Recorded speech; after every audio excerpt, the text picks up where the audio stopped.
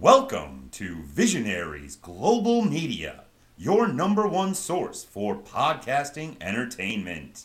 Visionaries Global Media, envisioning excellence on a global scale.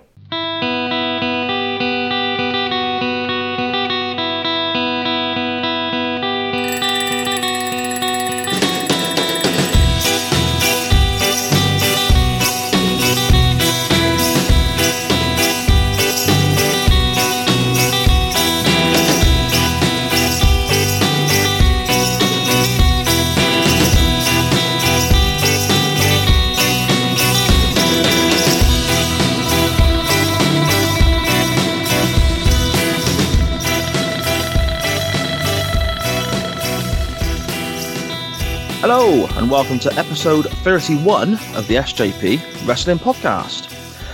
Joining us today on this episode is Mr. David Eton.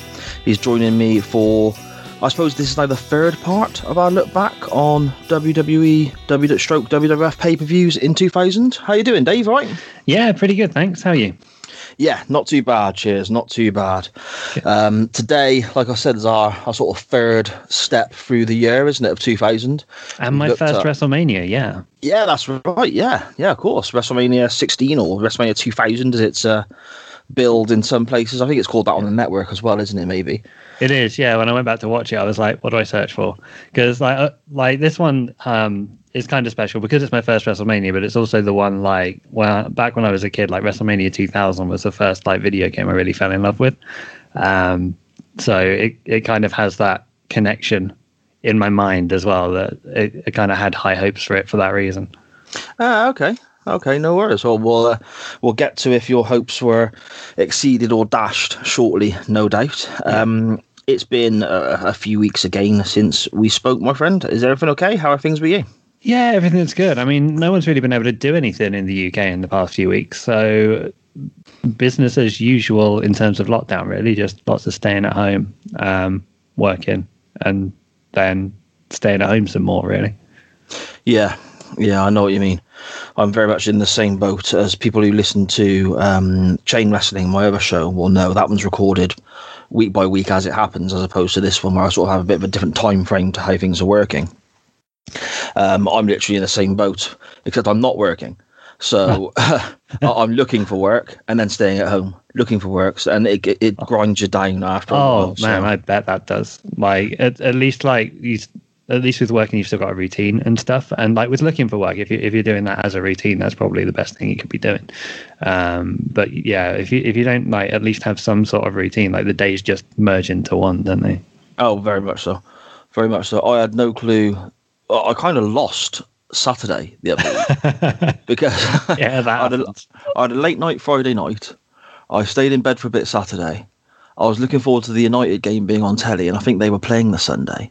Right. And the rest of Saturday, I just kind of lost, and I thought it was still Saturday, and I was waiting to watch the United game on Monday. I completely lost a day, just where it's so mundane and sort of just everything's the same, isn't it, I guess? Groundhog Day, I suppose, as they call it. Yeah, light at the end of the tunnel now. Yeah, definitely.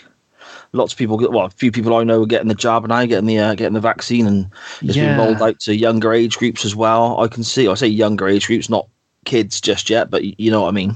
Yeah, so my wife works in technically head office for a care charity, but because she goes into the homes and stuff, she's had the vaccine this week, and yeah, that's kind of an interesting experience because side effects and stuff. But yeah, it's good to see it sort of being rolled out at such a pace, at least. Yeah, definitely. It's good to see progress being made, and as you know, to sort of steal your words there, light at the end of the tunnel. It's a good thing. It's a good thing. It's been a long track, hasn't it? Yeah, definitely. Yeah. Before we get on to today's main topic of WrestleMania 16, a little context for everyone listening. The date of the recording for me and David is the 4th of March. So I guess a week previous to the release date of this show. And we had the sad news today of the passing of Jim Crockett Jr., of Jim Crockett Promotions fame. Passed away in his mid-70s after an illness that took him into hospital for a little while. Hugely important figure in wrestling history. He was the NWA president on a few different occasions. Loads and loads of talent went through his Jim Crockett Promotions territory and had exposure and extra eyeballs on them because of his TV and so on. Hugely important figure. I mean, just to put that into a little context for people listening at home, I'll read one tweet. There has been numerous online tributes passed to Mr. Crockett today, as you'd imagine. But one that really sort of resonated with me that I'll just read out quickly now is from Ric Flair. His message simply said, "I moved to Charlotte in 1974 with only $150 in my pocket. Jimmy Crockett was my friend and then my boss. I can't put into words how much he did for me and my career. His influence and persistence helped me become the world champion." And if someone like Ric Flair is singing that individual's praises for the help he gave his career, I think it shows and is a big testament to how important that individual is, David. Yeah, of course. And like I don't watch a ton of really old wrestling, but like the really old wrestling that I've been watching recently is like the Four Horsemen box set thing, and seeing them, and like obviously a lot of that is Jim Crockett Promotions and stuff, and it's such like a really important part of wrestling past. So it's a very sad day indeed. Yeah, very much so, and a brilliant sort of time period for you to be looking into as well. So that's one of my favourites. Yeah, one of my favourites in wrestling. I still go back to it all the time. I literally had a Lex Luger T-shirt delivered this morning, funnily enough. Oh wow! Just because I saw it online, I thought, oh, that's quite cool, and it can hang up in my wardrobe, and alongside my Four Horsemen, my Ric Flair, and my actual Jim Crockett Promotions T-shirt I got as well. It's a great period. If there's anyone out there listening who isn't familiar with Jim Crockett Promotions, from probably around, you're looking at around 85-ish when the Horsemen kicked off, through to potentially 88, 89 with the sale of the company. It's a fantastic period. So many great names and great matches and great moments, all under the Jim Crockett Promotions banner. I strongly advise any wrestling fan goes and gives that a look back on the network or anywhere else you can find it. There's also an excellent Twitter or website you can follow called the Mid-Atlantic Gateway, if you can find them. They are brilliant at helping people look back with moments and interviews and segments from that time. So yeah, absolutely brilliant period in wrestling that I strongly suggest anyone goes back and has a look at. And I want to say, I'll pass on my thoughts and condolences to the family of Jim Crockett Promotions, Jim Crockett Jr., and a big thank you basically to everything that family and that individual did for wrestling back in the day. Okay, Dave, shall we have a look back at WrestleMania 16 then? Yeah, go on then. Okie doke, mate. WrestleMania 16 is quite an experience, I found, watching this back. It's very much of its time, the sort of, I suppose, peak Attitude Era, I guess. Sort of 98, 99, 2000-ish time, roughly. It certainly was interesting. Yes. Especially at times. I don't know, you're going to do like the normal card rundown thing, because like one of the biggest things that sort of stands out to me, and I didn't look at the card first, I just kind of went into it and just watched, and then I got like near the end and like the main event was coming up, and I was like, I haven't seen a wrestling match yet. No, and exactly. What I mean by that is like a traditional wrestling match. Like there are no one-on-one wrestling matches, pinfall to a finish, submission to a finish, on this entire card at all. Nope. There is one match that in theory is 1v1, and that is Terry Runnels versus the Cat. Yeah. And that's the only match where I suppose on either side of the ring is only one competitor in each corner, so to speak. Everything else is tags, multi-persons, the fatal four-way at the end. And they weren't even the main characters in that match. No, exactly. They were just there, I suppose, as a side note to the comedy of Mae Young and Moolah, I guess. Yeah, I mean, we do this a lot, but should we talk about this match ahead of everything else and then skip it later. Yeah, sounds good to me. Let me just flick through my notes to get to that. I mean, I've not made masses of notes on that, I'll tell you that. Yeah, well, probably the less said about it, the better. It was very much of its time, right? But like, obviously, Terry and the Cat are there to, in theory, have a wrestling match. It's not really about them. They've got Val Venus there, and he's literally picking Terry up, like, at the beginning, like manhandling the women. I was like, immediately, you wouldn't see this these days, not at all, not even a little bit. Definitely. And then also, when you mentioned Val Venus as the special referee there, his T-shirt is interesting, isn't it? Quite a famous T-shirt from like any list of bad wrestling merch or T-shirts or whatever.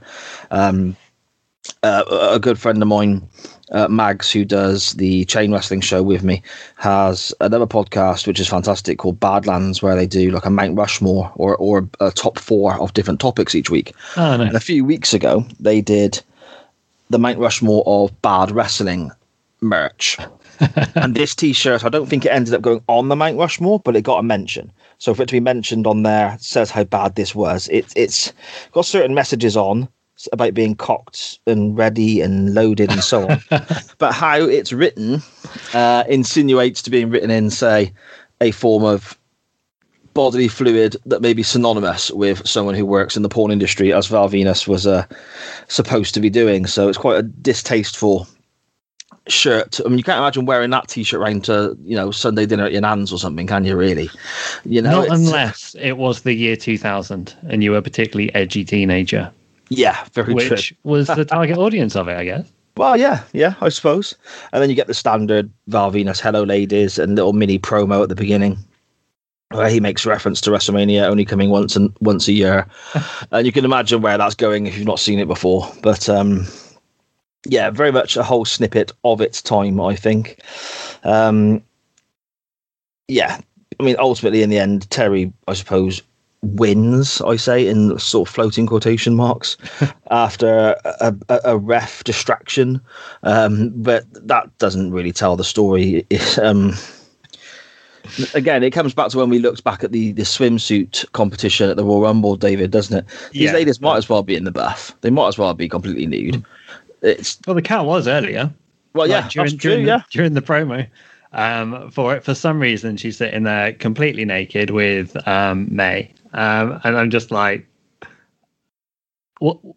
I kind of want to know how that came about. Like, all right, she maybe sees her as like a grandmother figure or whatever, but I probably don't know. I'm not a woman. Do women sit naked in front of their grandmothers? Is that a thing? I don't know. Get ready. I hope not. Perhaps that's a fight of the fairer sex that we'll never understand. It's so bizarre, like, looking back on these things. Yeah. In 2021. I don't know. Yeah, but I mean, ultimately, and I suppose it comes down to the old adage of sex sells, I guess. Yeah. Both ladies got great reactions from the crowd. That backstage segment with the Cat got a good reaction from the crowd on a show that potentially didn't have that many great reactions from the crowd. So, no, that is true.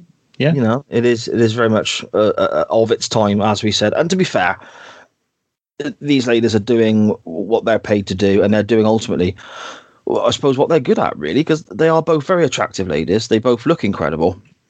I mean, you got to say fair play with Terry, and then you look at, say, Goldust or Dustin Reynolds. He was punching way over his weight there, let's be honest. So, but no, yeah, the less said about that contest in 2021, the better, I think.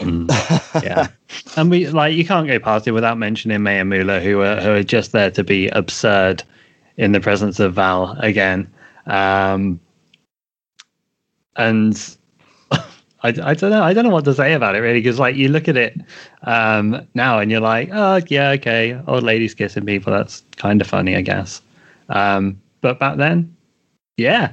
Primetime entertainment. Well, exactly. I mean, the year 2000, at this stage, I'd have been 18, 19. I'd have been all about seeing Terry and the Cat, But now at 40 years of age with young daughters, I look at it a little from a slightly different angle, shall we say. But yeah, okay, we've skirted around that. We ain't going to touch back on that for the rest of the show. That's dealt with now. We can actually talk about in theory, some wrestling. Yeah. WrestleMania 16 comes from Anaheim, California, the Arrowhead Pond of Anaheim. The attendance is listed as 19,700 and change, which was a sellout, and I believe it was a legit sellout, barring a few competitions that ran around the area. And it had a buy rate of 824,000, which, when you think about it, the amount of money for a pay-per-view, that's a huge number. That's a huge amount of money coming in. I mean, if it's, you're looking at millions and millions and millions of dollars. It's 25-ish thousand up on the previous year that was headlined by Austin Rock. So that's a good thing. The business seems to be heading in the right direction. But the following year, WrestleMania 17, one of the biggest shows of all time, actually cleared the 1 million mark for buy rates. But WrestleMania 16, without Austin, without The Undertaker, I think those are good numbers. They made a lot of money on this show, David. Yeah, definitely. And it's not like you say, the amount of money coming in, it's not like these days where it's like throw a tenner at the WWE network. They were like, what, $50, $60? Yeah. In the UK, probably about, I don't know, they're on Channel 4, aren't they, at this point? So this one wouldn't have been. This one would have been on. Not? No, they only had, Channel 4 only had the 4, I think, throughout the year. Oh, Mania wasn't one of the big 4 that they got, was it? No, they had Rumble. I think the next one is actually what we're going to look at next, which was Backlash. I think that was on Channel 4. Yeah. So this one and the previous No Way Out show, they didn't have. So this would have been, I don't know, 15, 20 quid, something like that, maybe? Yeah. Not Does that seem right? Yeah, I think probably. It's a lot. I can't remember. Money. I got these on VHS off of a friend shortly afterwards. So yeah, as I did. The show starts with Lillian Garcia singing the national anthem. I mean, Lillian Garcia, fair play. She can sing. She sounded fantastic. Yeah. But it seemed a little odd to me because normally it's America the Beautiful at WrestleMania, isn't it? Not that I'm a patriotic American. They can sing either or, doesn't bother me, but I'm quite like the tradition of hearing the same thing every year, if that makes sense. Yeah, it does. That's a detail I hadn't noticed. Well spotted. She's a great singer. But I wonder what made them change the song. I don't know. I mean, apparently, I understand that the reason they go with America the Beautiful most years is down to Vince just apparently loves that song and wants to be different to all the other sporting occasions that have the national anthem, which it makes perfect sense. Yeah. But then to flick back to the national anthem here is a bit random, really. I think WrestleMania 1 had the national anthem as well, because I think maybe Mean Gene Okerlund sang it because the person who was supposed to sing it didn't turn up. Really? I think, yeah. So it was either WrestleMania 1 or 2, one of the very early ones. I think it was 1. And Mean Gene Okerlund had to sing the national anthem because the person who was supposed to sing it was either late or didn't arrive or something like that. So that's why he ends up standing in the ring, giving out a quick rendition before shuffling off out the way. So was it good? Do I need to go back and watch this? You can go back and watch it. I wouldn't necessarily describe it as good. It's worth checking out just to see me. Go back and watch it. And this is obviously standard WrestleMania practice, followed by a huge firework display, which I imagine being indoors in an arena like that is making a god awful racket, but it looked incredible, as it always does, I suppose. And then we get something a bit odd, I think. The opening match, we had D'Lo Brown and the Godfather versus Bull Buchanan and the Big Boss Man. Yeah. But Ice-T plays D'Lo Brown and the Godfather down to the ring. I rewatched this show today for the purpose of our chat, but I also saw bits of it only a few months back. And a few months back, not a problem. Today, the Ice-T performance is completely cut out. I'd noticed something was cut out. I didn't know what it was, and then Ice-T was shuffling off. At the point where it came back, and I was like, okay, so there was something that's been cut out there. I guess they've just lost the license to it. Yeah, must have. It just must have been a very, very recent recent thing to happen, though, because like I said, literally only a couple of months back, I think timeline-wise, I'm not sure. I may be completely wrong here. Maybe like a year. I don't know. But in my head, I'm thinking it was fairly recent. I saw it. So yeah, just randomly get them in the ring and a big cut right in the middle of the show. It just seemed really unusual. Yeah, very strange. Yeah. And a very strange sort of opener, I think, as well. You got a couple of guys here very much of the time, very much of 2000 in The Godfather and D'Lo Brown. Yep. The Boss Man's obviously been around a great deal. Quite important during the whole corporation era as well. But you got Bull Buchanan there, who, I mean, he was around the company for a few years as well, in a few different characters, a few different guises. I think he looked great in this match. I think he looked really good. He did. He stood out, and like particularly towards the end, like the finish, like the leg drop, beautiful. Like he gets so much height on it, and like lands, like it looks like he's going to like tilt too far backwards, but then he lands perfectly. It's amazing. But yeah, I loved the ending sequence. I thought the ending sequence to this was fantastic. And yeah, finishing with that giant leg drop just sort of capped it off. I thought it was really good. Yeah, I thought it was, I'm not going to lie. When they came down, I was looking at the combinations. I'm thinking, I ain't sure about this. I wasn't convinced. But no, at the end of the match, it maybe it was because my expectations were lowered. I don't know. But at the end of the match, I was like, no, that was all right, actually. That weren't too bad. It served its purpose. Yeah. My big memory of Bull Buchanan, though, is when he was B squared. Yeah. As like John Cena's sidekick when Cena was the Doctor of Thugonomics quite early on in his career. That's my lasting memory of Bull Buchanan. I don't remember this at all until I put it on. It's oh, that's interesting. I did remember this, but like I was watching it with a friend, and he was like, "Oh, do you remember B squared?" I was like, "Oh, B squared." Yeah. So yeah, like Bull Buchanan actually is one, I think, of the standouts from this time, and I just sort of disappeared after a while. It's a shame. Yeah, I mean, I think he went and did quite a bit for All Japan. Okay. And maybe I think he worked somewhere else in Japan as well. He didn't work for New Japan. I think he worked for All Japan, and maybe it was somewhere like Noah or somewhere like that. I'd have to look it up, but he definitely was at All Japan for quite a while. But no, I thought this was all right as an opener. Didn't offend me at all, really. I mean, it did its job. The crowd got into it. I mean, I'm not going to lie. I like the WWE Network cutting out the Ice-T performance because it was awful when I saw it. But yeah, no, it was okay. Sadly, what followed was not okay, in my opinion. We had a clip from, I suppose, what is now the kickoff or the pre-show, which back in the day was Sunday Night Heat, and that was on Channel 4 in this country every week. Showing the 13 participants for a hardcore battle royal as they build it, getting the rules from the referees. Now, this made me chuckle a little bit because they've called all these guys into this meeting room, and there's 2 or 3 referees at the front, and they're explaining the rules to a hardcore battle royal, which in theory is a match with no rules. Yeah, great, isn't it? It's just like, and the whole place is full of cigar smoke because Bradshaw's just blasting away on this big fat cigar. And then it leads to the match itself, and basically the gist of it is, if anyone there has not seen this before, there's a 15-minute time limit. The hardcore title is effectively a version of what we have now with the 24/7 title, I guess, but was fought under a lot more Attitude Era, edgier, weapon-based rules, I guess.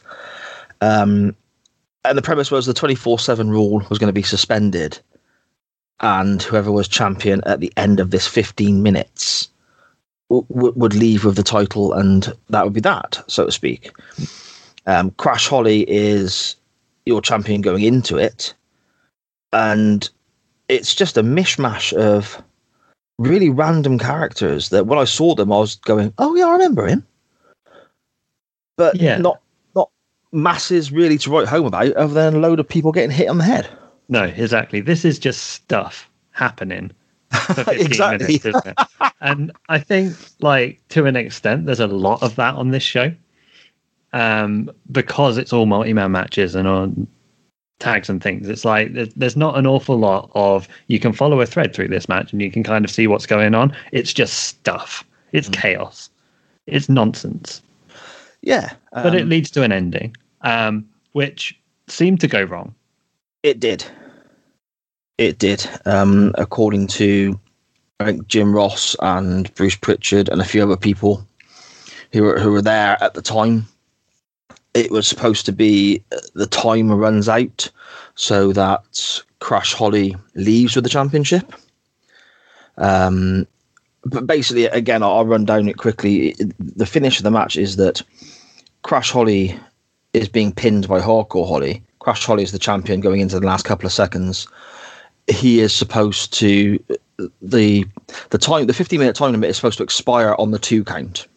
Okay. So Crash leaves with the title, and Hardcore Holly stands there looking all frustrated and annoyed and grr and all that sort of stuff. Yeah. But they went a second or two too early. The 3 count happened. Well, the ref counted 1, 2, and then there was a pause because he didn't want to count 3. Crash Holly's not supposed to kick out. And there was another 2 or 3 seconds left, 2 seconds left on the counter. Yeah. So, in theory, the 3 count happened, right? The ref actually counting it's a big old mess. Yeah. Howard Finkel apparently got, for a better term, a bollocking backstage for announcing announcing Hardcore Holly as the winner. But I can't see any other way that he could have gone about that, David, really. No, like it's quite a nice ending. It would have been a really nice ending if it had worked, right? And hadn't had the misunderstanding right at the end of it. Because like Taz has got the Taz mission on and Crash is kind of struggling. And then like they get clocked with this like candy jar, I think it is, and sweets and glass and stuff goes everywhere. And then they go into the pin. And then it just kind of goes to poop. But for the first time, many times this in this show, the commentators sort of do a good job trying to cover what's going on. They're like, "Oh, hey, no, Crash got his shoulder up," and I was like, "I didn't see Crash get his shoulder up." No, Crash got his shoulder up, and then like they announce Hardcore Holly winning, and they seem indignant about it, and they're kind of telling a story for the action, in the ring, and they're doing a good job of sort of covering. If you're not really paying attention though, and just kind of listening and half watching, and they're probably covering it really well. Yeah, I think that to a certain degree, Jerry Lawler. We've done 2 of these shows before today, and I've not been very complimentary about Mr. Lawler in much of his commentary. But I think on this show, you're getting the same mannerisms, the puppies, and all that sort of sexist nonsense. But also on this show, I think he does a good job, and I think a sort of, I suppose, MVP of the event that might go a little bit under the radar is Jim Ross. I think JR on this show is superb. And we'll come to that again with the ladder match later on. But you're right, how he tried to disguise what happened here. He does a brilliant job as a commentator. Yeah. The Hardcore title was very much synonymous at this time with Crash Holly, wasn't it? It kind of made his career, I think, in this era. It was, to me, just pure comedy, and it was a great little gimmick, Crash, Yeah, definitely. Like whenever I think of like that Hardcore title, I think of Crash Holly, definitely. Yeah, a very sad end to his life. For those who don't know, Crash Holly passed away only a couple of years, maybe 3 years tops after this event. He was only 32. He was found. Do you remember Stevie Richards, who wrestled? Stevie Richards, in ECW, and he wrestled in WWE, part of the BWO and stuff. He was round Stevie Richards' house. He was found basically in a pool of his own vomit with empty bottles of prescription drugs and booze all around him, and it's basically ruled as an intentional overdose. He apparently just not long received divorce papers from his wife, and it was obviously too much for the fellow, which is a real shame. And he took his own life, which is a real sad end to someone who I think during this period of the Hardcore title, he brought quite a bit of entertainment to numerous people. It's me for one. I enjoyed watching the guy work. So very sad end there to this young fella. 32 is nothing as well, isn't it? But exactly. Like he's such a good talent as well. Like he's one of the real characters that stand out from this era for me. Like whenever you think back to it, like Crash and Hardcore Holly, and like are right up there for me with like the Hardys and Edge and Christian and stuff. So yeah, super sad. Yeah, very sad. Jerry Lawler here comes out with a line that does make me smile. Obviously, the obvious is to get Crash, I suppose, about his height. And he comes out with a comment of that Crash is so short or so small that his hair smells like feet. Which just absolutely tickled me. And that's the Jerry Lawler I want to hear, you know? That's a classic Jerry Lawler joke, isn't it? Yeah, absolutely brilliant stuff. And ultimately, after 15 minutes, whether they wanted to or not, Hardcore Holly leaves with the Hardcore title. So that was the end of that. The next contest, we have Test and Albert, the wonderfully named TNA, with Trish Stratus defeating Head Cheese, which is Al Snow and Steve Blackman. But a couple of little moments before the match as well. You had Al Snow standing outside a toilet door whilst, I suppose, Chester, what was his name? Chester McCheeserton? Something like that. The little puppet, like little dressed up mascot guy was apparently making some horrific noises from the toilet. And Steve Blackman getting his air off and basically saying, no, not tonight. Don't mess me around tonight, because it being an ongoing thing from what I can remember. And then you cut to one of those scenes where you see the wrestlers, I suppose, walking towards what they refer to as gorilla position or the entrance ramp or whatever backstage. Rather than focus on the huge athletic specimen that is Test or the huge athletic specimen that is Albert, for the first couple of seconds as they're talking, we focus firmly on Trish Stratus's chest. Oh man, I got to get a drink at this point, right? So okay, I walked away from my screen. I came back and there was just boobs, and I was like, "What is going on? Have I accidentally changed the channel?" But no, brilliant.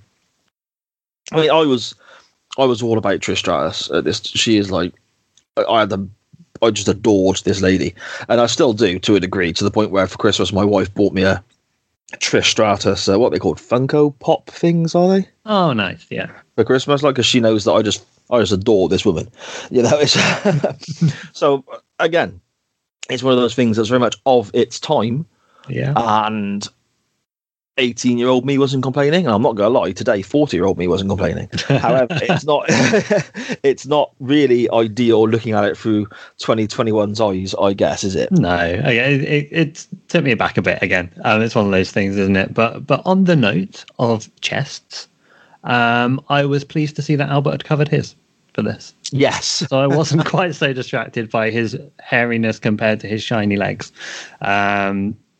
And he looks pretty good, actually. This is the Albert that I remember, right? I didn't remember necessarily Albert in like the skimpy gear. I remembered Albert in the effectively tight t-shirt and leather pants, and it looks good on him. Yeah, I mean, he's a massive fella. He's got a really interesting look with the way he shaves his beard and the piercings everywhere and stuff, and the tattoos. You can see why the WWE looked at him and thought, okay, that we can try and make money with this fella, can't you? Yeah, definitely. And he had a great career out in Japan as well, I think, didn't he? He did well out there for a while. And then he came back as Tensai. Yeah. And then ended up dancing with the Funkadactyls. And Brodus Clay. Yeah, was it Tons of Fun they were called? Or Tons of Funk. Tons of Funk, yes. Yeah. Oh, I think I blocked that out. Yeah. Oh, but there we go. Albert, that's another tag team that I definitely remember from this era. They stood out to me. Like, they're the big brawlery tag team, aren't they? Yeah. And again, it's that thing of that two huge guys, two great looks as well. I mean, Test looked $1 million, didn't he? Test, you can see why. Again, they loved Test with the long hair and the body and the height and so on. Both of these guys, maybe, I suppose, in hindsight, looking back, maybe missing a little bit of the whole character or charisma side of things, but then that would be why Trish was with them. Yeah, I guess it makes, from that standpoint, to me, it makes perfect sense that whole them as a package deal, I guess. Definitely, and it helped them, didn't it? Like, it definitely helped them over the time that she was with them. I don't know how long she was with them, but it felt like a long time as I remember it. but yeah, like TNA and Trish are just like one of those classic combinations, I guess. And like she does definitely complete the package as sort of someone who can do a bit of speaking for them and a bit of sort of being the front man of that band or whatever it is. Yeah, no, that makes sense. I don't know time-wise. I mean, what are we on? 16. By WrestleMania 17, Test was the European champion. And Trish was involved in the whole Vince and Linda Shane storyline as Vince's bit on the side and so on. Right. So they might have lasted a year, maybe less than a year. So that sort of time frame, I guess, about looking it up. Yeah. But yeah, it is quite synonymous. And I suppose it was her first real big role as well, wasn't it, for Trish? Yeah, I guess so. And what did you think of the match? I mean, you've got some pretty talented individuals in there, a beautiful lady, and a slice of cheese. Yeah. The match was fine, wasn't it? Nothing particularly stood out to me as memorable. Al Snow's like a really solid wrestler, does some unique stuff like the I remember talking at the time, I don't know if he does it in this match, he might have done, like the arm trap belly to belly suplex. He probably doesn't do it in this one because the other guys are big. But yeah, I enjoy the kind of odd couple relationship of Al Snow and Steve Blackman. They're both really solid in the ring, and Test Albert really solid in the ring, and it's a solid match. It's just not particularly memorable. Yeah, and I think that's a sort of theme that reoccurs with a few of these matches on this show. Really, I like this. I know what you mean about the odd couple mix as well, because Al Snow's there with this Chester McCheeserton. If you've not seen this, people, Google it, have a little look. He's basically a little fella dressed up as a slice of cheese to try and bring, I don't know, a mascot or luck or a bit of fun to this head cheese tag team, as Al Snow's called it. So Al Snow's, in a way, I suppose, the comedy side, the light-hearted side of it. And Steve Blackman is always dead serious, dead straight, no nonsense. And it does kind of work for me. I agree with you, David. It's quite a good little combination, isn't it? Yeah, it's the odd couple thing, isn't it? It works with Daniel Bryan and Kane. It worked with it works pretty much any time you do it, as long as both like participants are playing their role. And Al Snow and Steve Blackman definitely kind of play their roles well. Yeah. I mean, the finish comes with another big move off the top rope, similar to one of the matches we saw earlier, but this time from Test, that looked really impressive. Al Snow and Blackman before this use quite a clever move, or almost a throwback to Demolition in a way, where Blackman has his opponent in a backbreaker position, and Al Snow comes off the ropes with a leg drop as opposed to the elbow drop that Demolition would have done. And I love anything little mini throwbacks to those older tag teams. I really enjoy that side of things. Yeah, and that one looks brutal too, doesn't it? Yeah, and they give it to the cheese at the end as well, don't they? Yeah, they decide that the cheese is no good. He's not brought them luck or whatever it is they wished he would do, so they just get the crap out of the cheese, and he takes one real stiff kick from Blackman. Doesn't he? Yeah, they were. It looked a little scrappy. That segment at the end looked a little scrappy, didn't it? Yeah, and the downside was people didn't really seem to care. No, there was nothing from the crowd, and I don't know. I feel like even back then, right? I'm going to say it because it's the only word I can think of. It's too cheesy. Like it's a pun. I know. I'm sorry, but like the whole thing is just it's too like cheese. Yeah, totally. Something I've noticed about Steve Blackman as well. Watching these pay-per-views, he's popped up a couple of times. And watching old episodes of Raw and so on. I've been racking my brains for ages because he reminds me of someone. All right. But I couldn't place who it was at all until literally this afternoon. And I was like, that's who it is. And I even Googled the person to make sure I was not thinking of somebody else. And I wrote the note down. But now I look at it, I think, oh man, that's not in the best taste. But Steve Blackman with the beard, the dark hair, and those starry eyes, it reminds me of Peter Sutcliffe, the Yorkshire Ripper. Oh, really? If you Google Peter Sutcliffe, he's got the same beard. Oh, it's that well-defined beard, isn't it? And the eyes, the starry eyes, just like But I've been racking my brains for so long, wondering who Steve Blackman reminds me of. And it just literally popped in my head today. Oh, it's the Yorkshire Ripper. And I'll then tell you what, though. Like, comparisons like that are sometimes, like, it's that sort of little X factor of intensity or character or whatever it is that makes, in this case, Steve Blackman believable, right? Because Peter Sutcliffe, right? Actual psycho. Yes. Right? No questions about that. That's no, I don't think anyone's going to argue with there, Dave. No. Steve Blackman, when you look at him in character, looks like a psycho. Yeah. Yeah. His whole gimmick is this guy will mess you up. And it's that sort of thing. That's what they call the X Factor, right? It's having that trait that you really can hook into and believe in. And it's comparison, like you can make comparisons like that because Steve Blackman had it. Yeah, I guess so. And the thing is as well, he's obviously got the background he's got of all the martial arts and all the training he has, and he's a genuinely dangerous man. And people backstage always talk about how he was a really tough, hard individual in reality as well. So that sort of comes across on screen as well, I guess. But yeah, you're right. That sort of, it is that thing of, I just didn't know where it was that I could place him from. It's the believability. It's just, it's Yeah, there we go. So I don't know if we're going to call any other wrestlers from 2000 serial killers, but we'll have a scan through the show. See where we get to. Yeah. Again, I agree with something you said earlier. It was just there, wasn't it? It's kind of a forgettable match. It's kind of nothing spectacular, I guess. I mean, we're 3 matches in, and there's nothing hugely stand out to me as yet, you know? Yeah, no, I'm firm agreement on that, definitely. But I think this changes quite a bit with the next match, and I think this is a real sort of,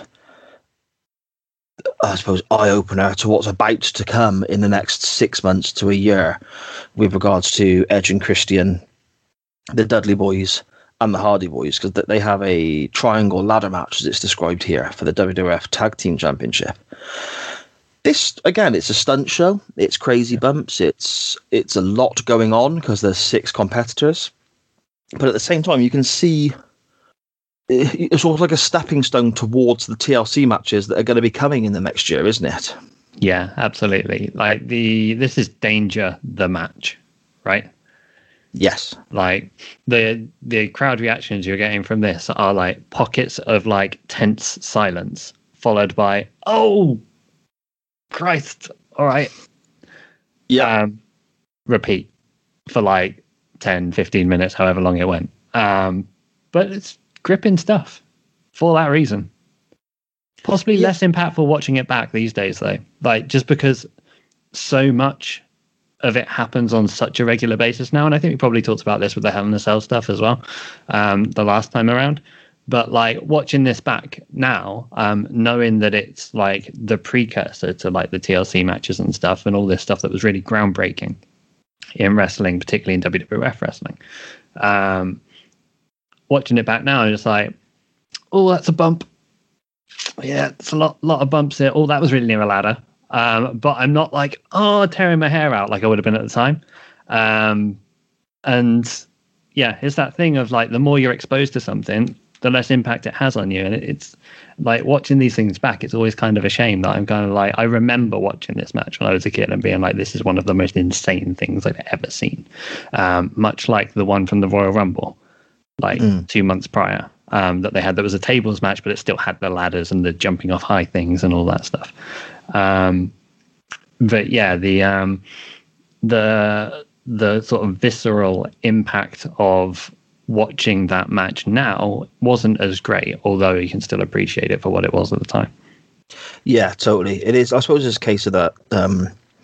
If something's done too often, it loses its effect, I guess. I often refer to it when I'm talking wrestling with my wife as the DDT effect or the super kick effect. Yeah. Where these things used to be a big deal. I mean, Shawn Michaels won world titles with a super kick, as I keep referencing back to. Nowadays, especially if you watch a particular tag team that my daughter seems to adore on AEW, the super kick is used 47 times in the space of 20 minutes. Yeah. which is fine. It's entertaining. I enjoy it, but it makes no sense to me as a fan who's grown up watching the Super Kick win world titles. It's the same as these bumps, and I don't want to belittle anything the guys do because I really enjoy these matches. But I can't refer to it in any other way as than calling it stunts, I guess. Yeah. It is. They're working their way between these giant spots for the time, right? Yeah. And it's that thread of getting between each of these ridiculous, dangerous moments in the match that makes it so, like, the entire thing so tense, and it's like, what are they going to do next? How are they going to top what they just did? Yeah, exactly. And there's a few things in this match that, again, like I said, this kind of adds as like another stepping stone, I guess, towards the TLCs, which are often the ones that people look back on. You've got Edge spearing Jeff off a ladder. Yeah. In the middle of the ring. Now that eventually became a very, very similar spot to when Edge speared Jeff Hardy off the actual belts that were hanging from the ceiling. It's just like a bigger version of that move, I guess. It was uncannily consistent, like in the execution of it as well. Yeah. It was really good. Yeah, exactly. That aerial camera as well. I think this is one of the first times I'd seen it. But that camera that sort of comes down from above and looks down on the ring. I mean, I think Jerry Lawler referred to it as the Wile E. Coyote cam. Wile E. Coyote cam, which again was another great, Lawler-ism, I guess. But that camera just adds so much to the match that you're watching, and future matches as well. One moment that really made me laugh: Christian was trying to climb the ladder to retrieve the belts. Bubba gets in the ring, and rather than grab his legs and pull him off or wrestle him down or climb the ladder and hit him on the neck or anything like that, he literally just curls up his hand and punches Christian straight in the butt. Yes. Literally he picks a butt cheek and just decides, I'm going to give you a dead arse, and just jabs him straight in the butt. I remember that specifically because it stood out to me as weird as well. Yeah, but it worked. Yeah. I mean, I guess if you've got a numb bum, climbing a ladder is difficult, I guess. I suppose. I try not to get in a situation where I have to do that. But no, I can't imagine where it pop up in real life. Like, if I've injured myself, I'm not getting up and doing any decorating at that time. So, no, I mean, if the wife gives you a swift kick at the backside, you're not going to be hanging any wallpaper or anything like that. I guess maybe if she's kicking you at the backside to get the spider out of the top corner of the room, that's probably the situation you'd be in. Oh, there you go. Well, I suppose going forward from WrestleMania 2000, Christian was fully trained and prepared for spider, retrieval. Yeah. Well, there you go. You know who to call if you need to get someone to do it for you. That's it. We get the Jeff Hardy running the crowd barrier spot into the ladder being thrown at him by Bubba Ray. Every time I see this, I'm just, my breath took away, more so than some of the big bumps off the ladders or anything. Just Jeff Hardy running that crowd barrier with the fans there. Like they're not, I don't think they've been told to move. No. I mean, they have security, don't they? But probably less so at that time than they do these days. Yeah, it's amazing to me. I mean, all it takes is for a kid to have spilt his drink or something and not be noticed. It's amazing. And he just literally runs the barrier. And then to top it off, he gets no reward for it other than a face full of ladder. Yeah. And he's so good at that ragdoll bumping that everything looks like it kills him. It just adds so much impact to it. There's a sort of 3D stroke cutter on Christian from the top of a ladder, which I think looks amazing as well. And the finish again is unique and clever. They build up a platform. Was it Edge and Christian? No, the Dudleys, wasn't it? Put a platform on the top of the two ladders, with a table. Yeah, which ends up eventually with Matt going through a ladder on the floor, and Edge and Christian pick up the win and the WWF tag team titles. And I was just sat there at the end of it going, wow, that was incredible. I enjoyed that. Again, it's been watered down in recent times, but to me, I enjoyed that, mate. Yeah, no, it's definitely a highlight of this show. Yeah, I mean, it's not got masses of competition, to be fair. No, that's true. But it was a highlight of the show. Yeah, definitely. Shortly after this, I suppose we have the the moments to kind of break up the matches, I guess, to give people a bit of a breather after that insane 25 minutes or so ladder match. And we have the aforementioned cat fight with Terry and Kat, which we won't go back and cover again now. Swiftly. Yes. Kevin Kelly is there as well, and he speaks with Linda McMahon and Mick Foley about the Fatal 4-Way elimination match coming up in the main event of the show. As good a businesswoman as Linda may have been, or may well still be, she's not made for an on-screen role, is she? Let's be fair to her. No. You know, she doesn't look like she enjoys this much. I feel like whenever you see Linda, it seems like she'd rather be in the office. Yeah. Like doing some accountancy or something. Yeah, totally.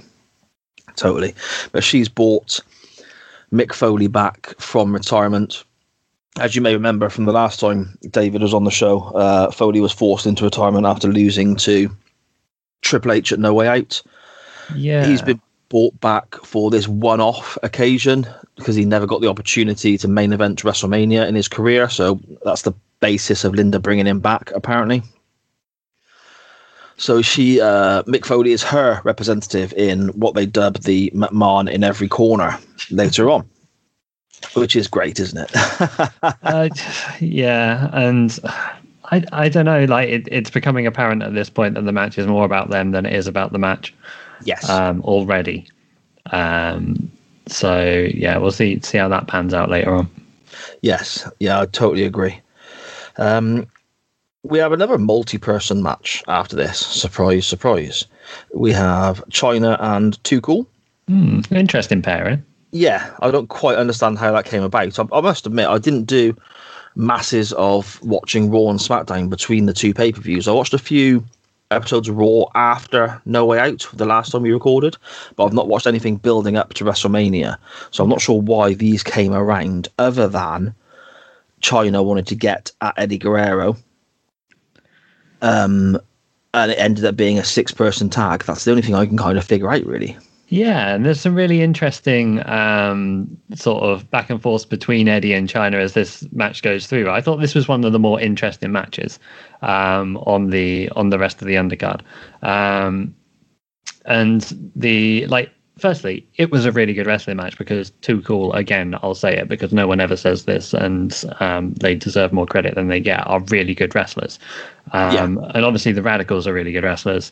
And Eddie is standing out in this one as showing all of that character that he has, trying to get China's attention. And I think it does a good job of what it's trying to do. It sort of furthers that Eddie China story, and it just serves as a really solid tag team match as we move towards the main event. Yeah, I think so. I agree. I've got the similar sort of note here about Eddie Guerrero. It's a lot of good workers in this match. I mean, Dean Malenko's absolutely fantastic. I can watch his WCW stuff again and again and again. The guy is incredible. But Eddie Guerrero's just got star written all over him, even back at this time, hasn't he? He just stands out an absolute mile, and he's got this obsession at this stage with China, who has apparently got no interest in him whatsoever. And that's how this match has been built towards, from what I can gather. And it goes a little shy of 10 minutes. But yeah, I mean, eventually Eddie Guerrero gets pinned by China. Her gear sort of starts giving away at some stage, which you kind of feel sorry for in a way, because they're doing a good job and she's putting off some good moves, and she looks good in this match. I'm not a massive China fan, as I've probably said to you before, but she looks good in this match as well, until her gear starts splitting and you start thinking, man, that's so unfortunate for her. And it's like people use this term obviously to refer to other things, but this is a legit wardrobe malfunction, right? Her gear has split, and her tights are falling down essentially as she's trying to wrestle, which I can only imagine is the most annoying thing that could possibly happen. But she does a reasonably good job of getting that end stretch of the match kind of taped together with keeping her trousers up. And and yeah, it's enjoyable to watch through to the end.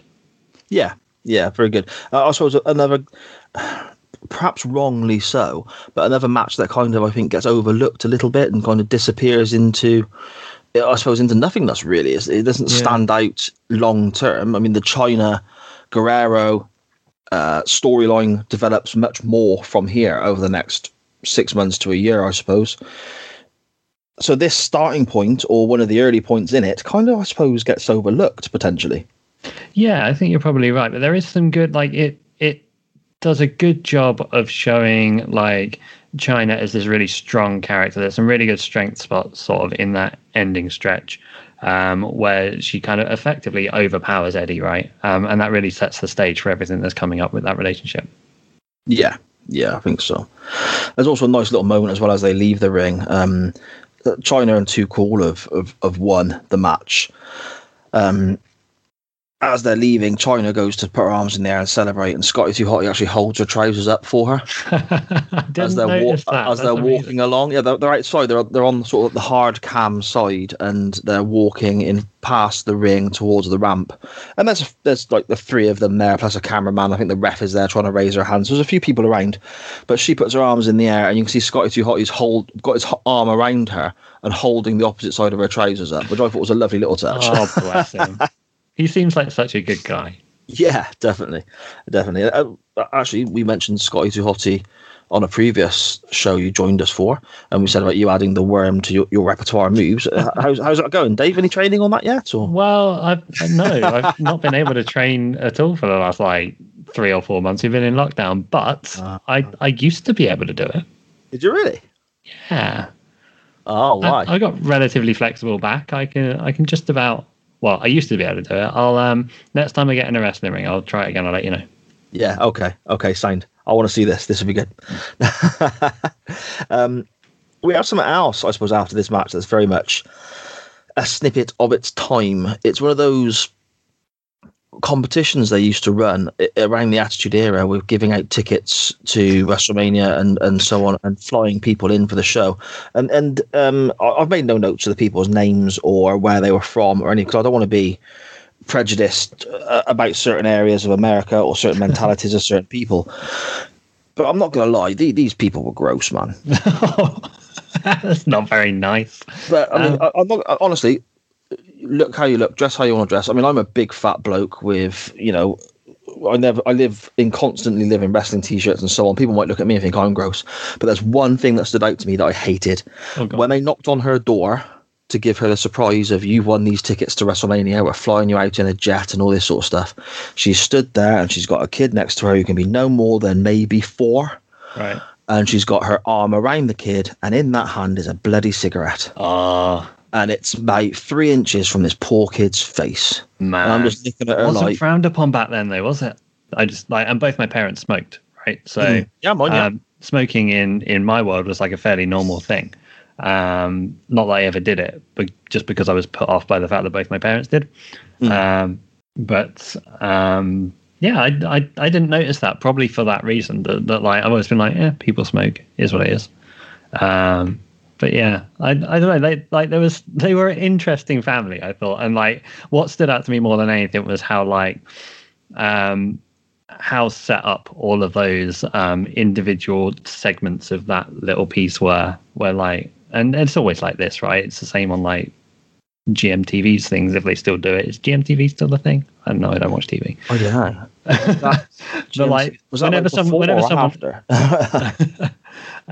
Whenever someone wins stuff on TV, it's meant to be this spontaneous surprise, but actually the whole family are already there. Yeah. Really? Yeah. Right. And the kids are dressed and their hair's brushed and yeah. And no one's getting caught by actual surprise on these things. I don't believe it for a second. I mean, honestly, at the moment, well, not at the moment because of lockdown, but if you banged on my door at, say, 7:30 in the morning with a live TV camera and it wasn't set up, my wife will probably answer the phone and swear at you. I'll most likely still be in bed. One of my kids is running around with no clothes on. It's just, see, that's why you can't do these things properly. Exactly. Aye. We got some brilliant wrestlers in the next contest. It's a triple threat match. It's quite an interesting stipulation, really. Kurt Angle here is as he explains to a security guard before the match, he's been quite smug and obnoxious in that brilliant way we discussed at the Rumble, which makes you just want the guy to lose straight away. He's explaining to the security guard there that he's the Euro Continental Champion, meaning he's the European Champion and Intercontinental Champion. And it's a triple threat with 2 pinfalls. So the first pinfall, or the first decision, shall we say, is for the Intercontinental title. And then the match will then continue, and the winner of the second fall will win the European title, which I think is quite a clever little concept, really, for both the belts being on the line. Yeah, definitely. And it's a really, really clever way of unburdening Angle of them without getting him pinned or submitted. This is exactly. A really good piece of booking, actually. It's really clever. Like, it allows for some really interesting interactions during the match as well. And it's, I thought this was a really enjoyable match. It's not probably a patch on what these guys go on to do later in their careers, like together. But there's some nice moments in it. Is it Jericho breaks out a full Nelson suplex on Angle that just looks horrifying. Yes. And it's smart. They have Benoit go over Jericho, I think, and then Jericho go over Benoit, which sets those two up to have their own things later on. And it sort of frees Angle up without those belts to go on to bigger things himself. Yeah, definitely. Very cleverly done. Something about Angle as well, it's just little touches for me. They're calling it the Euro Continental Champion. He's referring to himself as, in an attempt, I suppose, to abbreviate his title wins, his title name, I guess. But then, after using that abbreviated term, he goes on to explain exactly what that means and names both titles anyway. And it's just the most obnoxious, ridiculous, smug thing ever. And it just adds just little things that out of what are absolutely brilliant. Yeah. There's another moment where Benoit is pinning Jericho with I think it's like a Northern Lights suplex, potentially. It's basically a German with a neck bridge. I don't know the exact. Is that a Northern Lights? Or no, that's literally just a German suplex. Okay, yeah, he's pinning him there with a neck bridge there. An Angle comes in to make the save to save his title, obviously. Yeah. And rather than just clobber the pair of them or bundle into them like you see so often in these situations, he goes a little bit extra across the mat to clip out Benoit's ankles to break the bridge, and just a little thing like that I noticed, and I thought, that's quite nice because it makes perfect sense. I'm nodding like a maniac because that stood out to me as well. It was a really, really nice little moment, like that, rather than barreling into it and like visually breaking up the entire pinfall that way, that he does something really technical and wrestlery that suits what he's meant to be. It's amazing. Yeah, it's just so clever. And also, again, on another note, at Kurt Angle note, I guess, he misses the move ultimately, but how beautiful is it when Kurt Angle does a moonsault? Yeah, and it's not even like 100% as beautiful as it gets in the future either. Yeah, but like this is like the beginning of the Kurt Angle moonsault, and it's still like floaty and amazing. And it's only going to get floatier and more amazing as time goes on. That's a brilliant way of putting it, floaty. Because I was going to explain it as it almost like he slows down in the air. Yeah, it's so strange. It's almost like it's against the rules of physics for him to be able to do what he does, because he slows down. But it just looks amazing, and it's. I think anyone who can pull off anything like that is incredible anyway, don't get me wrong. Yeah. But when you see some guys do a moonsault, it goes slightly to the side or diagonal, and it still looks incredible. But Kurt Angle's is like pretty much dead straight. His feet are together. It's like, I just sit there and go, man, that's so good. If I could do a moonsault, that's what I wanted to look like. Yeah. It's textbook. Totally textbook. And then some. It's like exemplary. It's amazing. So good. Ultimately we end up with, as you explained, the two decisions going the way they do. Angle ends up with neither championship, and Benoit leaves with the Intercontinental title. Jericho leaves with the European title, which he loses the following night on Raw to Eddie Guerrero when China turns on Jericho and sides with Guerrero. So that's the start of the two of them being a couple, I guess, and her being referred to as Mamacita all the time. And so it's literally the very next day that it all kicks off for him. So that was quite interesting for me to read. Wow, I didn't know that happened so soon after. No, I mean, looking at the actual WrestleMania match, I'd have thought there'd have been more legs to that. I'd have thought they'd have disagreed for a lot longer. One thing I wanted to ask you about, actually, David, whilst I've got you here on this match, there's a moment, and I can't remember the exact way round it works, but there's a moment where somebody is thrown, and rather than hitting the canvas, because they're so close to the ropes, the back of their head hits the bottom rope. And it kind of it doesn't really spring off the bottom rope, so to speak, but it bumps the bottom rope before they hit the deck. And I wanted to ask you about that with your experiences of being in the ring. I'm assuming that is much, much worse than taking an ordinary bump. And I'm also wondering, is that something that's ever happened to you, and what kind of effect does it have on your neck and your head as well? I mean, to me, if you get donked on the back of the head like that, you're going to be seeing stars. Yeah, so ring ropes in WWE, they're probably actual rope, right? Because there's the two kinds. There's like the steel cable ropes, which I think like Impact might have used, and some people use it. That are sort of just metal cable, effectively like high tension metal cable. Or there's ring ropes that I'm pretty sure the ones WWE use are like actual rope, just really thick rope. And if you ever held a really thick rope, there's not an awful lot of give to it. No. And when they stretch it really tight around a wrestling ring, there's only as much give as you kind of put into it.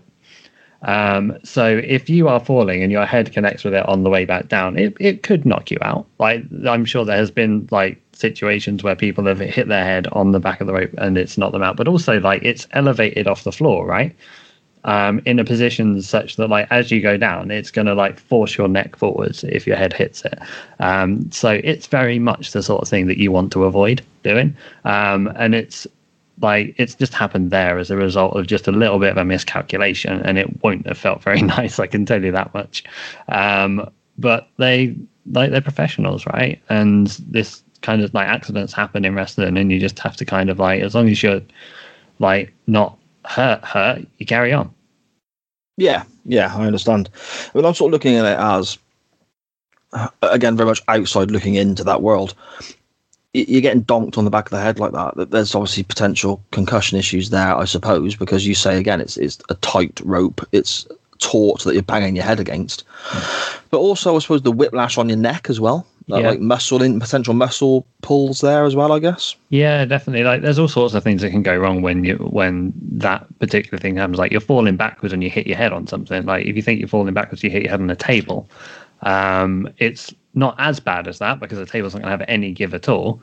But like the rope is going to, like, as you fall down, if you don't slip past it, which normally is what happens, to be fair, then it can ping your head back the other way as the sort of elasticity bounces back.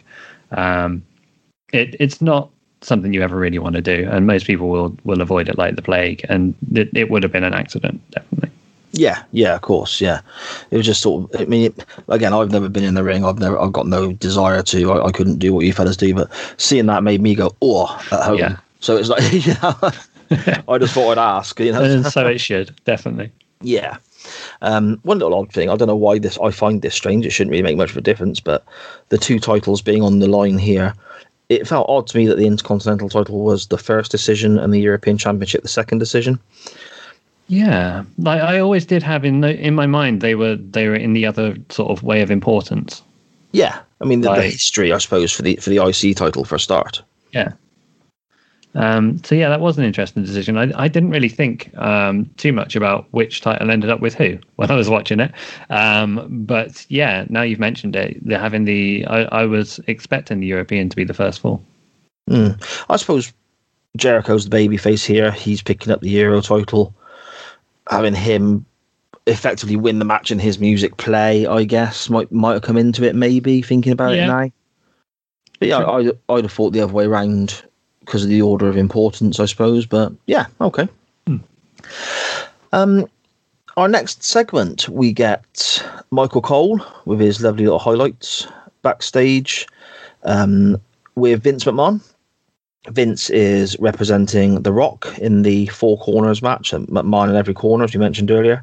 Yep. And he's talking about The Rock's chances and what's going to happen and how he's going to make it right with regards to his dysfunctional family.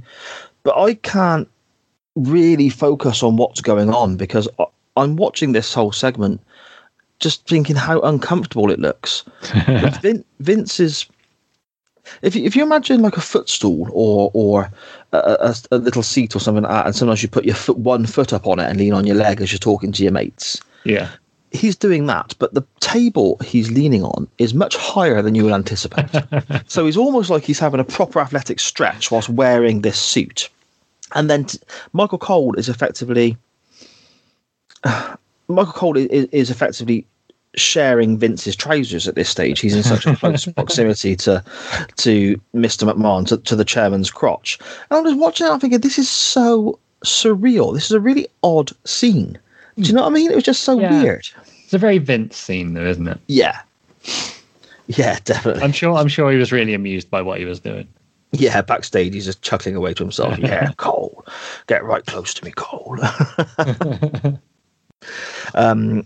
The penultimate match on the card is, again, I suppose, a bit of an odd pairing, tag team-wise. We have Kane and Rikishi, and they're facing the DX partnership of X-Pac and the Road Dogg. Or X-Pac, I guess they say, don't they? And Tori is accompanying the D-Generation X team with Paul Bearer alongside Kane. For the other side, only a few minutes here, 4 minutes or so. More so, I think, about Kane's old buddy Pete Rose turning up, I think, just to get that spot in again, as they did in the previous WrestleMania, David. We weren't sure, like, me and my friends when I was watching it, whether they'd like cut time from the match, because like they really sort of raced in and got straight to the point of the rest, like the match and getting through it sort of at a pace. And then like they had that extended Pete Rose segment after where all I wanted, and I knew this was never going to happen, but all I wanted was for Too Cool to come out and put glasses on both Rikishi and Kane. Oh, yes. I was thinking exactly the same thing. But I didn't get my wish. I only got half my wish. Because Too Cool did indeed come out, and I got excited just for a second that for some reason I might enter an alternate reality and Kane might do some dancing for me. But that's my main takeaway from this match. There was stink faces, there was a Bronco Buster or something, but again, much of it was not super memorable. But the aftermath was kind of memorable, if only not quite what I wanted. Yeah, that's so weird. I was thinking exactly the same thing with the glasses for Kane. I was really hoping I know it didn't, but I was really hoping it would. That's so surreal. Yeah, I mean, it does. I didn't pick up on this when I watched it earlier, but you mentioning that does make a lot of sense. They did seem to tear straight into it and get through things very quickly. There's like 2 stink face attempts within a minute at the very beginning, isn't there? Tori's in the ring very early. She's then outside having problems with Paul Bearer. It seems a lot of things happen that you potentially space out a little bit, I guess. Yeah. In a very short period. So I think, that's a really good observation. I didn't think of that, but I think you're right there. But I mean, they must have been running short on... I mean, the pay-per-view went just a little over 3 hours, which for the time was a touch longer than normal. Normally like 2 hours 40, 2 hours 45 around this time, I think. It was It definitely felt like it was longer than the average one around this time. And like, there's always the thing of like, back then, I mean, I guess it's still the case now, but like pay-per-view time is super expensive, right? If you overrun on the show, then you're paying out like thousands of pounds per minute or whatever it is. So yeah, for like, they must have had the time booked, but maybe they were just sort of making sure they got everything they wanted to in with the after segment. Yeah. I mean, there's obviously the really famous incident of where a pay-per-view did overrun, isn't there, with Halloween Havoc at 98, and Hogan Warrior rematch in WCW from WrestleMania 6, and nobody saw the finish. I think it was Hogan Warrior. Nobody saw the finish. Cut it off. Yeah, and it had to be re-shown on Nitro for nothing the next night, and I think they replayed the whole thing on, or at least a big chunk of it, the following night again on the Tuesday as well. I think it was Halloween Havoc 98. I believe so. Wow, that's in my head, mistake, isn't it? Oh, without a doubt. Without a doubt. I might, again, for some reason now I'm thinking a DDP match, so I might be wrong. But Hogan, Warrior, Halloween Havoc 98 also rings a bell. But yeah, it definitely happened with WCW. But I mean, why wouldn't it? Because, WCW. So see, I wouldn't put it past them doing it deliberately. Yeah. That's the thing. Yeah, and Eric Bischoff chuckling away to himself and his evil empire about how clever he is. We get a line here from Jerry Lawler, which is just quite uncomfortable, as he refers to Kane as a big red, retard, which is something he used quite regularly at this time about Kane. It doesn't age well at all, does it? Not even a little bit. That's like one of those, like, as you watch wrestling from this time, like your eyebrows raise at stuff, like fairly constantly. But that was a big one. Like it's so weird to hear that in 2021 as something even remotely acceptable. But yeah.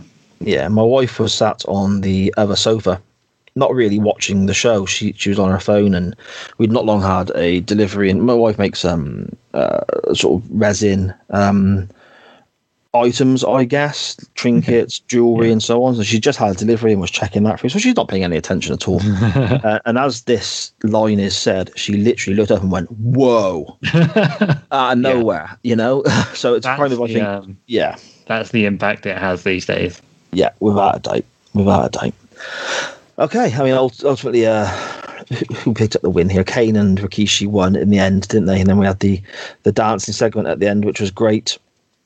But again, like you said, it was kind of, again, a nothing match, was it? It was kind of there. I wouldn't even say it was filler, because it came across like, as you explained, it was cut short. So yeah, very odd, I suppose, time wise. But they got the Pete Rose moment in for the second or third year running, I suppose. So they were happy with that. Next, we have a promo from The Rock.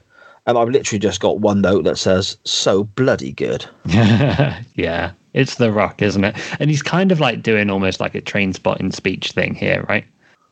So like, I think it's a speech from Trainspotting where he's just like listing things like in a rhythmic pattern.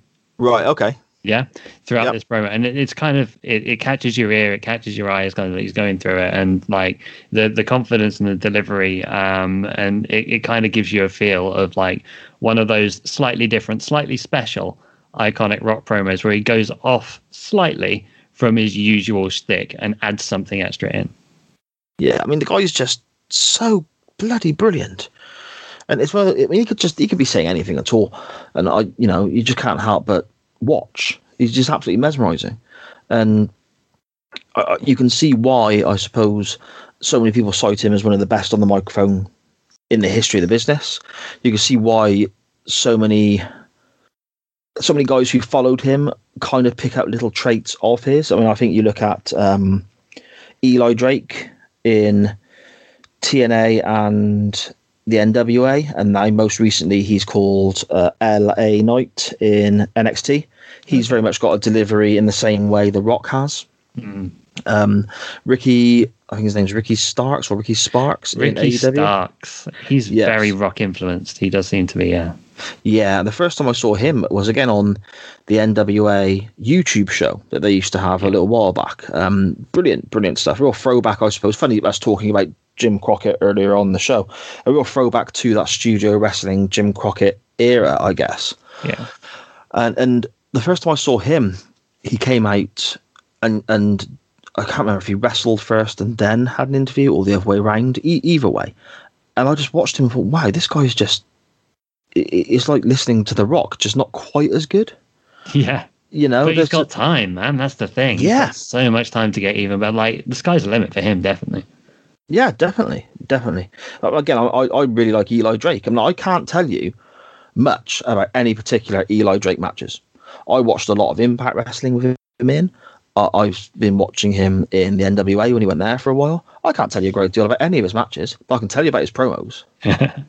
And again, it's that same. He's got a very similar delivery to The Rock, and it to me shows how great The Rock was, and I suppose still is, when he's influencing people even now, 21 years later, after this particular promo.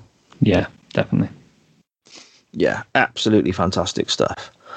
And now we get to our main event, fatal 4-way elimination match for the WWF Championship. It's, again, the whole show was billed a McMahon in every corner. So we have the champion Triple H with his wife Stephanie McMahon Helmsley, The Rock with Vince McMahon, Mick Foley, as we mentioned previously, with Linda McMahon, and The Big Show with Shane McMahon. The match goes just over 35 minutes or so. What did you think of this then, David? This was what the whole show was building towards. What were your thoughts? I think this was kind of in the same vein as a lot of the whole show, that it was a lot of stuff in a row that happened. Yeah. And I'm not sure I really picked up a particular thread of a real story that tied everything together in it.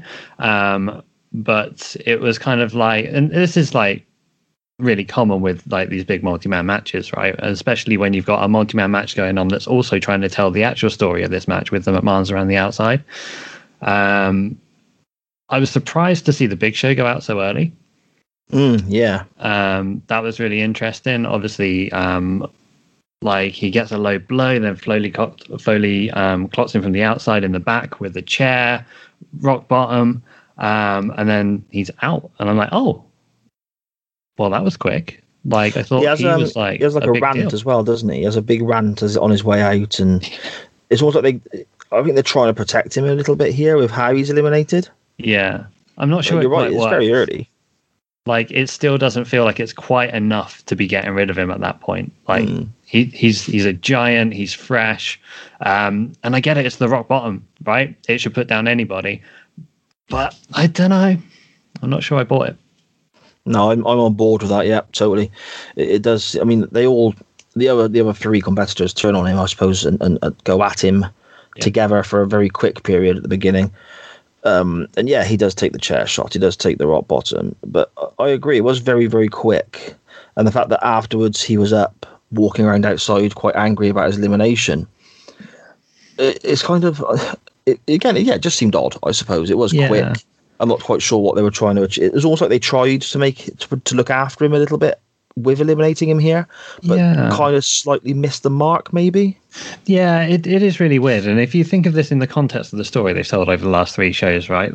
They could have easily just forgotten about the fact that Rock's feet touched the floor in the Rumble. They didn't show that on the actual Rumble pay-per-view, right? They got a good camera angle where they didn't show it, and therefore they didn't need to tell anyone that it happened, but yet they did. So we go into No Way Out, and they kind of have the match there, and then he still ends up in this 4-way. It's I'm not sure why he was there if they're going to get rid of him so quickly. Yeah, it's almost like they I don't know, maybe they felt like they had to explain the Rumble issue when they didn't need to, as you said. Maybe they felt like they had to, and then realized they got themselves to a certain stage and were like, well, okay, what are we going to do now? Because to me, it almost feels like WrestleMania and the big title matches, especially around this time, you look at, say, I suppose you go back to Shawn and Brett after the title. 13 was Sid and The Undertaker. 14 was Austin, Shawn Michaels. 15 was Austin, Rock. It almost felt like you wanted Austin, Triple H here. Yeah, maybe. That's potentially what it felt like it should have been. And the way that you ended up with the way you ended up with Triple H and The Rock for a good 15 or so minutes on their own, telling their own story. Yeah. That to me, it almost felt like the match was in 2 different segments. Yeah. You had the early parts with Foley, and I suppose you had like a mini segment as well with the early parts with the Big Show. But like you said, Dave, he wasn't around very long. You had the early parts with Foley and his involvement, and then his little surprise occasion where he turned around and gave The Rock a bit of offense, and the crowd booed him and whatnot. and then his farewell in theory when he finally gets eliminated. And then after that, you had almost like another segment, almost like the main event of this main event, I suppose, with Triple H and The Rock for quite a while before getting to all the McMahon nonsense at the end, if that makes sense. Yeah, it does. And like coming back to Foley's elimination as well, and we'll probably talk about this again when The Rock like eventually loses the match. They're in this pattern at this stage of like having the babyface lose and then get his comeuppance after as if the loss doesn't mean anything. So Foley gets eliminated, he gets pedigreed on a chair or whatever. Kind of like rolls himself out of the ring and like immediately starts like pandering to the crowd as if nothing just happened.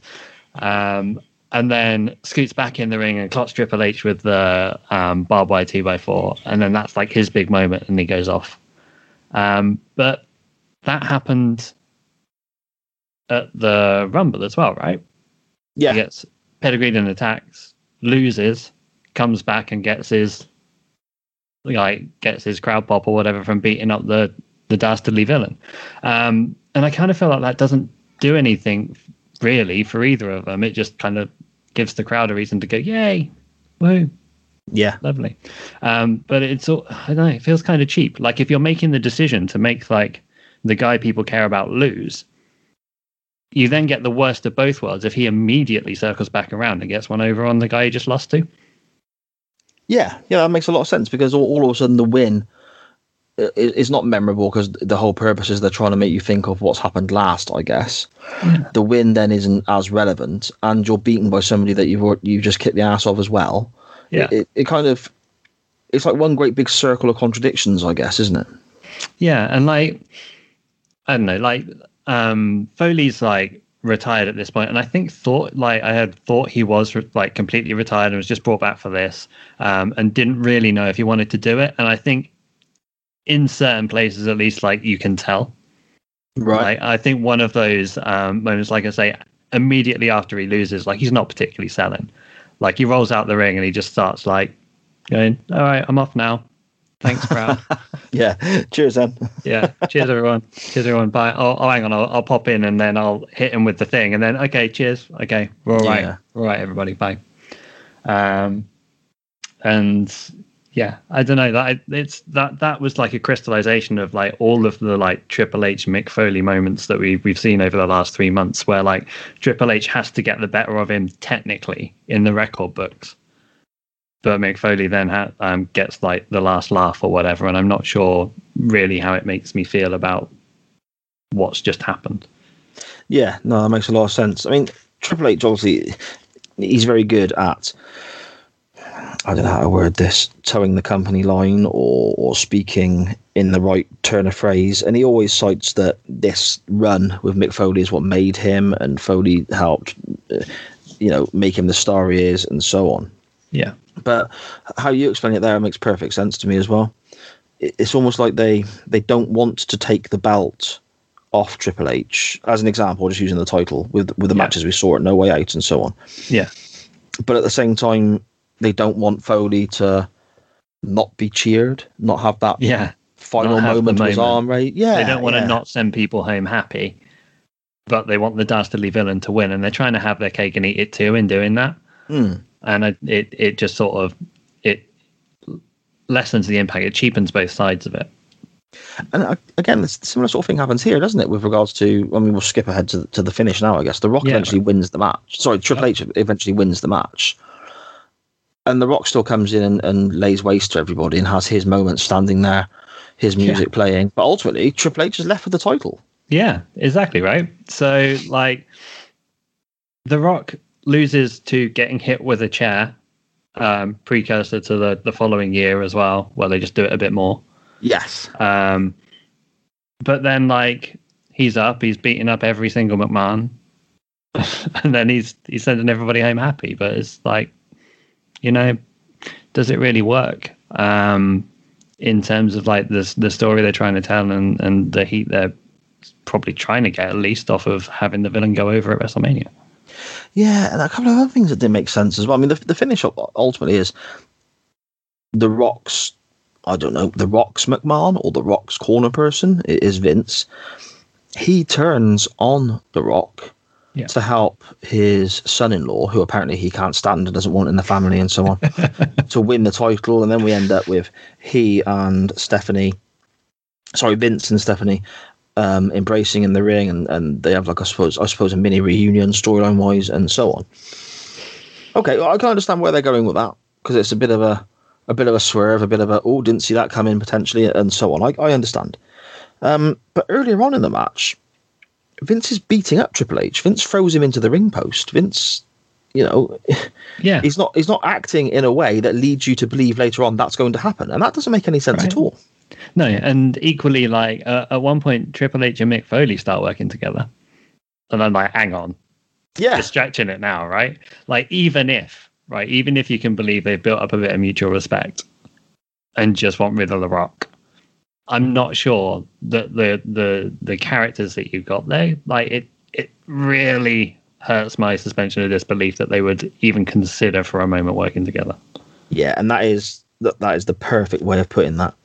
It kind of takes away the suspension of disbelief that I'm all about sitting there, whether it's watching shows back for the purpose of this show or my chain wrestling podcast, whatever, and being engrossed in what I'm seeing.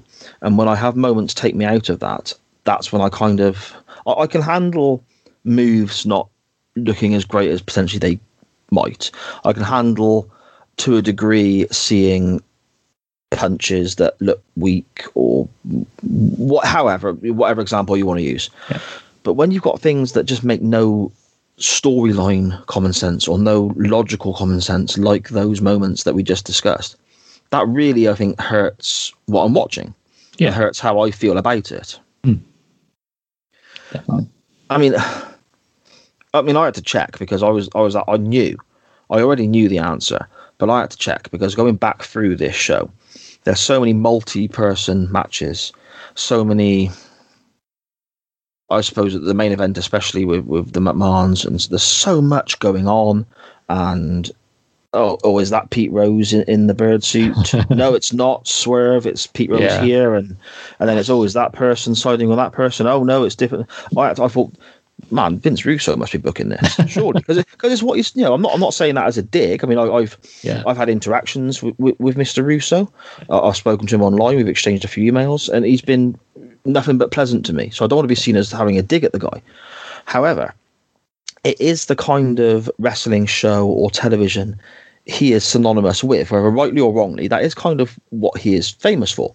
So I'm watching this and I'm thinking, this is just Russo all over the place. But he actually left in October the previous year. Oh, really? So I'm watching, I'm thinking, well, then why is this happening? This, to me, this whole show, you could almost take a lot of what happens in this show and drop it into WCW in late 2000, and it wouldn't look out of place. When WCW was notorious for being a mess and everyone was turning on everyone and nothing made sense. It kind of almost feels like a snippet of that time here, if that makes sense. Yeah, it's like they saw it and went, I want to do some of that. Potentially, yeah.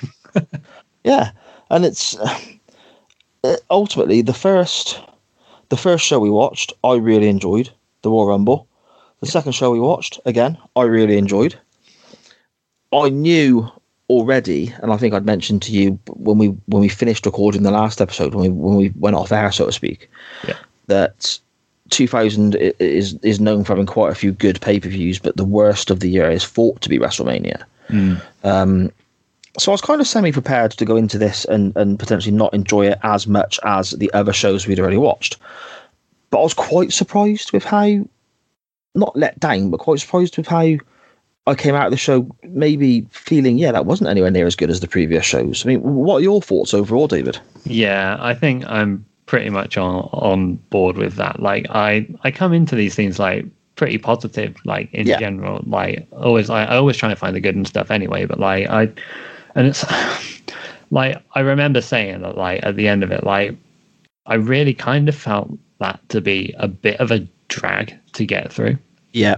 Like, it certainly wasn't the WrestleMania I was hoping for. It didn't feel like a WrestleMania. if you get what I mean. Like, yeah, totally. It didn't have like a big, like, super exciting singles match that like has like a big bill that you can get invested in and care about. And like, obviously, like at the time, I'm just like picking up these pay-per-views on VHS and just looking at them, but like there was no like standout music video package telling the story of what's going on that I can remember while we're talking about it now. Like all of those things that you love from that era of WWF weren't really there, and it was just like a lot of matches that were like, here's some stuff, it happened, moving on. So yeah, like it just didn't feel like a WrestleMania to me. No, I think you're spot on there, and a drag to get through. I think is really accurate as well. I felt the same. Yeah. It's almost like there's quite a bit of too much going on without actually anything of substance happening. If that, you know. 100%. In hindsight, now I think the show's hurt quite a bit by. I think that the main event being a 4-way didn't help. I think if you had the single match Rock versus Triple H, everything under the card being multi-person, you could have kind of excused because you had that one big attraction on top, and it was the two biggest names available to them at that moment. Yeah. Saying that, the two biggest things available to them at that moment, perhaps the show was hurt because of Austin and The Undertaker not being available. If they were there, it would have only added to the matches. It would have only added to the show potentially. Yeah, I think they are definitely, like, looking back on this, and obviously I didn't know at the time because these are my first 3 wrestling shows that I watched, right? But looking back on it now, like, they are missing Austin. Yeah, like this doesn't feel like Attitude Era WWE really, other than the like all of the extraneous Attitude Era bits, the Moolah and May and the ladies and the wacky gimmicks and all that. Like all that stuff is there, and like The Rock is cool and Triple H is cool and Kurt Angle's amazing and Benoit and Jericho have just turned up and they're great, but they're missing Austin so much, I think, at this point. Yeah, no, I agree. But, you know, they did the best they could, I suppose, with what they had. Ultimately, we give these shows a grade, an old-fashioned school grade, I suppose I referred to it as in the past. David, do you want to go first or second, my friend? Yeah, I'll go first. I'll give it a D for drag. I'll tell you what, I've got rate/D here on my notes as well. So that's quite a drop from the ratings we've given the other two. Yeah. But I think it is accurate, a D for this. Our next viewing, I suppose, our next pay-per-view, sometime in the next few weeks, will be Backlash in 2000. I can remember virtually nothing from that show, apart from the main event, and it does, from what I remember, hold up better than this. So we can look forward to that one, I think, buddy. Yeah, I'm genuinely looking forward to the next one. I also don't know for sure what happens in it, but like stuff happens around this time in wrestling, and I remember little bits and pieces. I'm trying not to look this up as well because I quite enjoy like being surprised by it when I watch it. But like I know stuff starts happening after this bit that's kind of like super cool. Yeah. And I'm hoping it's coming up soonish. Yeah, I think Backlash is the start of some very cool stuff, especially in the main event picture, for example. Yeah. I won't say more than that.